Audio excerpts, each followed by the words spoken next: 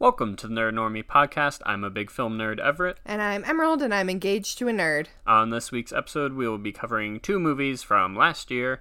We have The Iron Claw, directed by Sean Durkin. And Quiz Lady, directed by Jessica Yu. For both of these movies, we will do non-spoilers and then spoilers. There will be time codes in the description below. Let's get into it.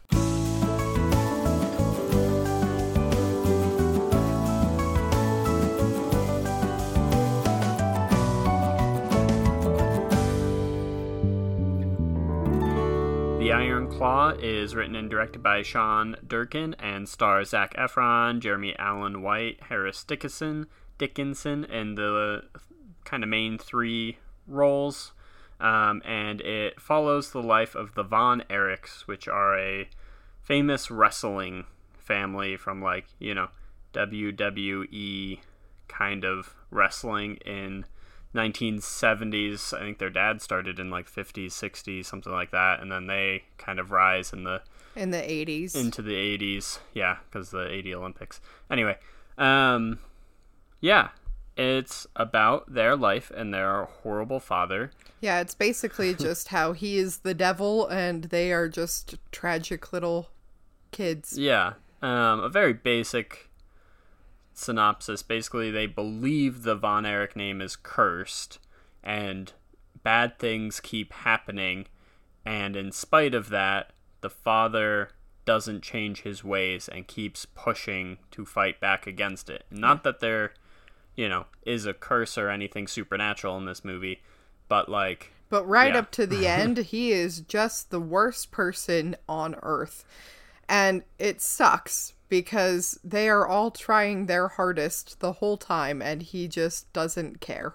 Yeah, he's a pretty messed up guy, and his wife is pretty jaded and just non-existent, and therefore the kids are, But she has some growth. He doesn't. Yeah. So it's basically, it follows these boys who are now, some of them, the oldest one is Zac Efron, and he's in his early mid-20s. Jeremy Allen White is off at college, and then they have two younger brothers. And then, he tries to basically get them all into wrestling to fulfill his dream that he could not do. Yeah, so he wants the championship, world championship belt or whatever. The heavyweight champion belt in their home. And I think this is a good movie. I can see why some people think it's a great movie if it connects with you. It's Zac Efron's strongest performance of his career. I think he's only been in one or two other serious movies. Yeah. I know Everett didn't think he was that great in it, but I really did think that he was quite good, considering the last thing I saw him in was Baywatch. But yeah. I thought he was fine. I thought he was clearly outclassed by Jeremy Allen White, which is... everyone is. Yeah, that's not me. It's not a huge knock on him. He is good in the movie, but Jeremy Allen White is the standout of the brothers, in my opinion. And I think this movie, it starts off and it's kind of fun and a little leans into kind of the crazy, wacky nature of wrestling and the, why to these people, even though, if you don't follow wrestling, it's just scripted, it's all fake. They predetermine everything and choreograph the fight. Why do I care who wins? But to them, it's no, you win if you're good and if the promoters want to keep pushing you further and further. So it's almost... I kind of likened it to winning an Oscar. It's, it's not a definitive you beat this person. It's just you did well enough that a group of people decided you can win. Yeah. And that's the prize they're after. And therefore, it's not really something they can just attain by getting stronger and better fighters. They have to learn to play to the crowd and create a narrative. Where Zac Efron's character... he falls flat because he just struggles talking in front of everyone, and he's just a very sweet guy, so doing the tough man on the mic thing is just not for him, so he struggles to move up because he's not a performer. He just likes wrestling with his brothers and being strong and happy. Yeah. And so, yeah, it kind of continues, I don't want to say in a predictable manner, but it's, it's basically there's a train heading for the end of the track, and you can just keep watching them not pull the brake, and so eventually it's going off the track. And that's exactly what happens, and... Yeah, if there's not a curse, there should be, because, my goodness, were they unlucky. Yeah. But yeah, so it just kind of, ends in a lot of heartbreak and tragedy and emotional moments, and yeah, there was some moments in that kind of third act that came across a little cheesy to us, but I think if you fully bought into those moments, I can see why so many people are invested in this movie. I think it could have been a little better if it didn't play into the goofiness all the time that it did, and yeah, was just a little more serious. It kind of undercut some of its serious tone at moments. Yeah. But yeah, overall, pretty good. All right, spoilers for the Iron Claw. So yeah, Zac Efron is getting pushed into fighting, or not his pushed only into, goal but, is to be heavyweight champion, because that's what his dad wants from him, and he just wants his dad to be proud of him. And like, there's a scene, it's in the trailers and stuff, where like the dad lists out his sons in his favorite order and tells them, oh, this can always change. And that is the premise of the movie, is 4 sons clamoring for their dad's favor. They lost a son very early on, before the movie fully takes place. So Zac Efron's technically the second oldest, but he meets a girl and starts to kind of realize there's more to life than just being in the gym and then fighting people on your weekends. And so it's kind of looking for more, and because of this, the dad starts to favor other brothers and whatnot. And then the Jeremy Allen White's brother, or him, he's going to be going to the Olympics, but it gets canceled because of the Olympics being held in the Soviet Union, so the U.S. did not go. Because of this, he comes home and starts wrestling with them. So him... the second to youngest brother also joins in being a wrestler, and he's the one who's good on the mic, so he's the one who moves up fastest, and he gets the shot to be the heavyweight champion. But Zac Efron's character is getting married, and at his wedding, he goes into the bathroom, and the second to youngest brother... What's his name? Something Dickinson? Yeah. I forget his first name, sorry. Harris Dickinson. Yeah, Harris Dickinson's character is in the bathroom, and he's puking up blood, and he thinks that he just caught a bug while he's been on the road touring. But Zac Efron's like, well, you need to stop pushing yourself so hard, because, you're gonna die. And a week later, he dies in his hotel room in Japan before he can be the heavyweight champion. So the dad's immediate reaction is just, don't cry about it, we're gonna push the rest of my sons forward, whatever. And so then it is Jeremy Allen White's turn, and he is doing really well, and he finally does become the heavyweight champion, and then he drunk drives his motorcycle into a car and loses his foot, so he then can't wrestle, but his dad is like, no, if you're not wrestling, you're dead to me, basically. So then he can't tell anyone he loses a foot and uses a prosthetic and continues wrestling. And so then it's up to Zac Efron, and nope, that's not true. Zac Efron starts training the youngest brother, who just wants to play music, to be a wrestler. All right, sorry, I misspoke a little bit. Before the second oldest brother loses a foot, the youngest brother goes into the ring to replace the one who died, basically, so they can all wrestle again. And he hurts his shoulder and ends up in surgery, and in the surgery, he gets toxic shock syndrome, and he goes into a coma, and when he comes out of it, he's just not all there anymore. And, he's trying to learn things again, but he tries to play guitar and realizes he can't do it anymore, and all the stuff he loved, he just can't do, so he kills himself. And then second oldest brother guy, Jeremy Allen White's character, loses a foot, and is also sad. Yeah, and he goes off and kind of leaves his father's business and goes and joins the more fashionable WWE at this point, and becomes their champion and is really successful. But then he's starting to get older. He's got the prosthetic leg, so he gets kind of ousted. He got into like opioids or something when he lost his foot because he leans on drugs a lot. Yeah, and so he's they've basically told him like, you're no longer one of our main wrestlers. We're gonna start putting you on more side shows and less important stuff, and he just doesn't know who he is without that. And so then he calls Zac Efron, who is now at this point just trying to be a husband and father, and he's basically telling him like, I don't know what I'm gonna do. I'd rather be dead. And so Zac Efron calls his dad and is like, hey, I can't get there fast enough. I need you to help. And the dad's like, nah, this is between you two. Like, figure it out yourself. Figure it out. Like, he called you, not me. And so then Zac Efron drives to his parents' house, and his brother is there. And as he's walking into the house, his brother takes his own life outside. And then the father is just kind of there, and he isn't overly remorseful. And so Zac Efron almost kills him, but decides not to, and then sells the family business and buys a farm and but I would has think a nice moment with his sons. The very ending when he has this moment with his sons, and then the scene where he's carrying Jeremy Allen White's body inside are his two strongest acting moments.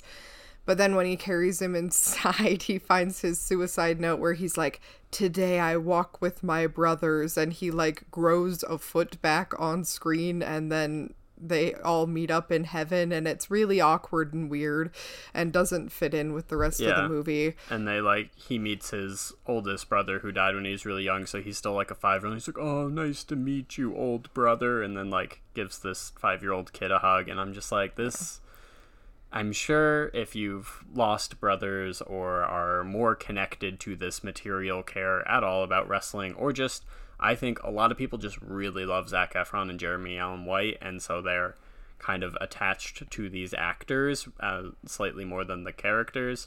Then this would be a super emotional movie. Yeah, but it was just a little silly for us in that moment, just because we like are watching Grey's Anatomy and make fun of it every time they go into heaven and talk to dead people. So it's kind of just a trope we didn't think we'd see in 2023. In this prestige movie that's supposed to be really deep and heavy, to have this kind of moment, which like a heaven moment can work, and it's not like it derails the whole movie.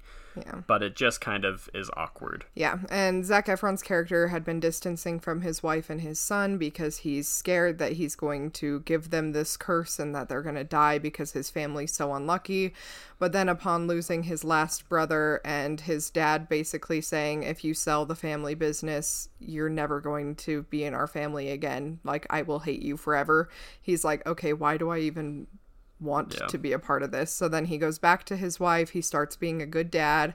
They have another son, and it kind of skips ahead, and he's watching his sons play football together, and he starts crying because, you know, that was his favorite thing when he was younger. All he wanted to do was live on a giant plot of land with his brothers, and he's, you know, sad that he's not a brother anymore. And his sons come up to him and are like, you know, asking him what's the matter because their father is in tears, and he's like, sorry, you shouldn't see me this way, like men shouldn't cry. And they're like, why? We cry all the time. And it's just very cute because he realizes that he can, you know, have emotions and be a person, and that his dad was wrong his whole life. And yeah, then it's over, and yeah, it's fine. At the end, it shows what actually happened afterwards, and they were all inducted into the Wrestling Hall of Fame, and I'm too scared to Google it, because if the dad got to be in the Hall of Fame, it'll really tick me off, because God, I hate him. And then, yeah, all their kids moved on to a giant plot of land with them, and all their grandkids also live on that giant plot of land with them, and so he grew up and got to be happy, which is nice, but yeah. Mm-hmm. What an unlucky little family. Yeah, but at the same time, you know, they lost one son early on, and then they drive another son to not be willing to explain why he's throwing up blood because he's so afraid that he won't be able to win the title for his dad.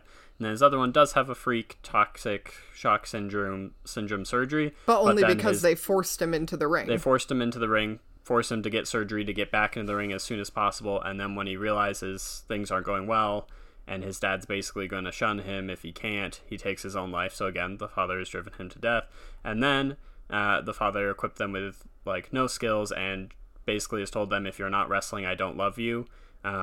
And so when Jeremy Allen White realizes he can't wrestle anymore, he's going to be nothing, he takes his own life. So it's a curse, but it's also the father just being absolutely horrible the whole time. Yeah. So what would you rate it? I will give this a 7.5. Yeah, I'm about a 7.5 as well. Yeah, I think there's some really great shots in this. There's some really good moments.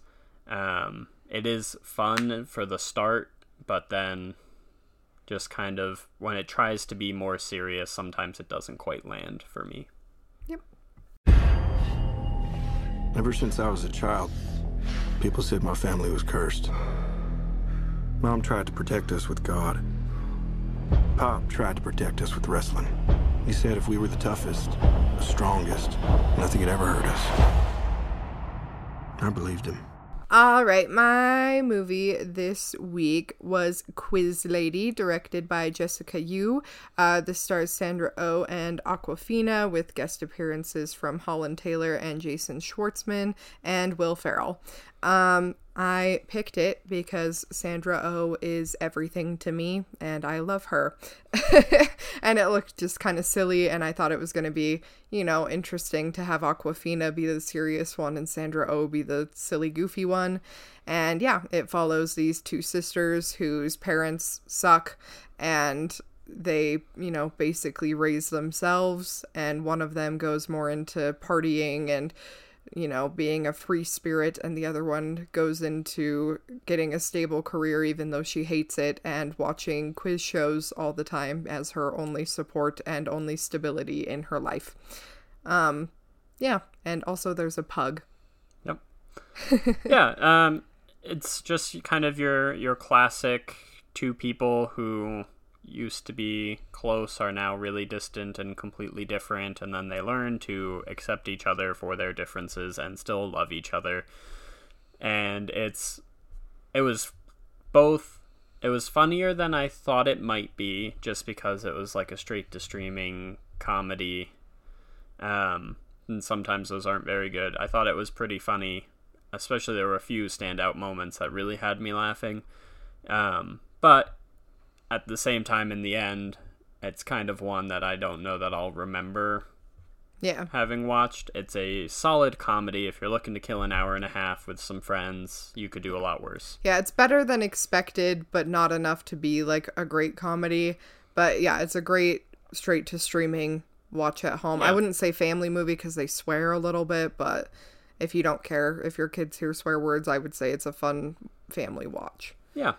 I think there's a lot to like here. In particular, just watching Sandra Oh and Awkwafina play against type in a lot of ways was fun. They both are hilarious in their own right and do really well with these kind of odd characters for their usual roles.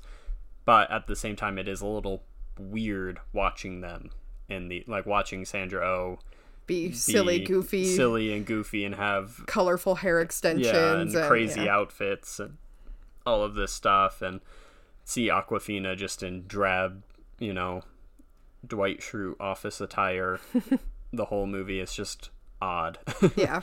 But yeah, I would say it's pretty funny. There was only like one moment that we were sad about, but we'll get into that in the spoilers section. But yeah, that's really all I can say non-spoiler wise. So let's go into spoilers. All right, spoilers for Quiz Lady. So this follows, like we said, Sandra Oh's character and Awkwafina and their sisters. They're 10 years apart, and their dad leaves and then dies pretty much immediately when they're young, and they're raised by their mother, who is a gambling addict and just sucks.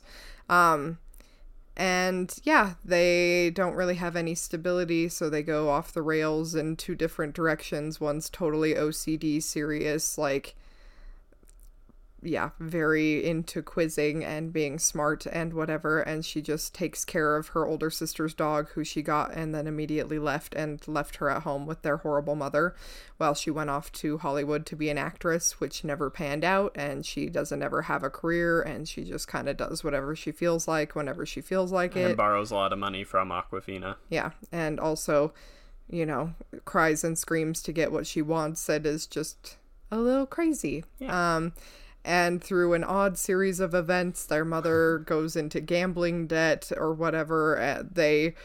This mob steals the pug, their 23-year-old pug or whatever it is, and is like blackmailing them for $80,000. And so Sandra Oh uses this as an excuse to get Awkwafina on the quiz show that she's loved her whole life that Will Ferrell hosts. At this point, Sandra Oh is convinced she's going to become a life coach, and this is her great moment. Her first big project is to make Awkwafina more than just a drab office lady. So as we find out later, Sandra Oh actually had a giant lawsuit settlement coming and already had the money, but she just really wanted to push Awkwafina into being the best that she could be. So yeah, they go on the quiz show and, you know, do drugs and whatever. But yeah, they win. And it's cute and it's funny. The only thing that bothered me is that she drags Holland Taylor's old lady character clear across the country to play charades with her on this game show. And then when it comes down to it, she ends up not letting her play, which made me very sad. And the only other thing that bothers me is they did like a after the movie, this is what happened kind of a thing. And they never mention their mother again, even though their mother's the reason they had to get the 80 grand in the first place. But besides that, it's like a solid, cute little comedy.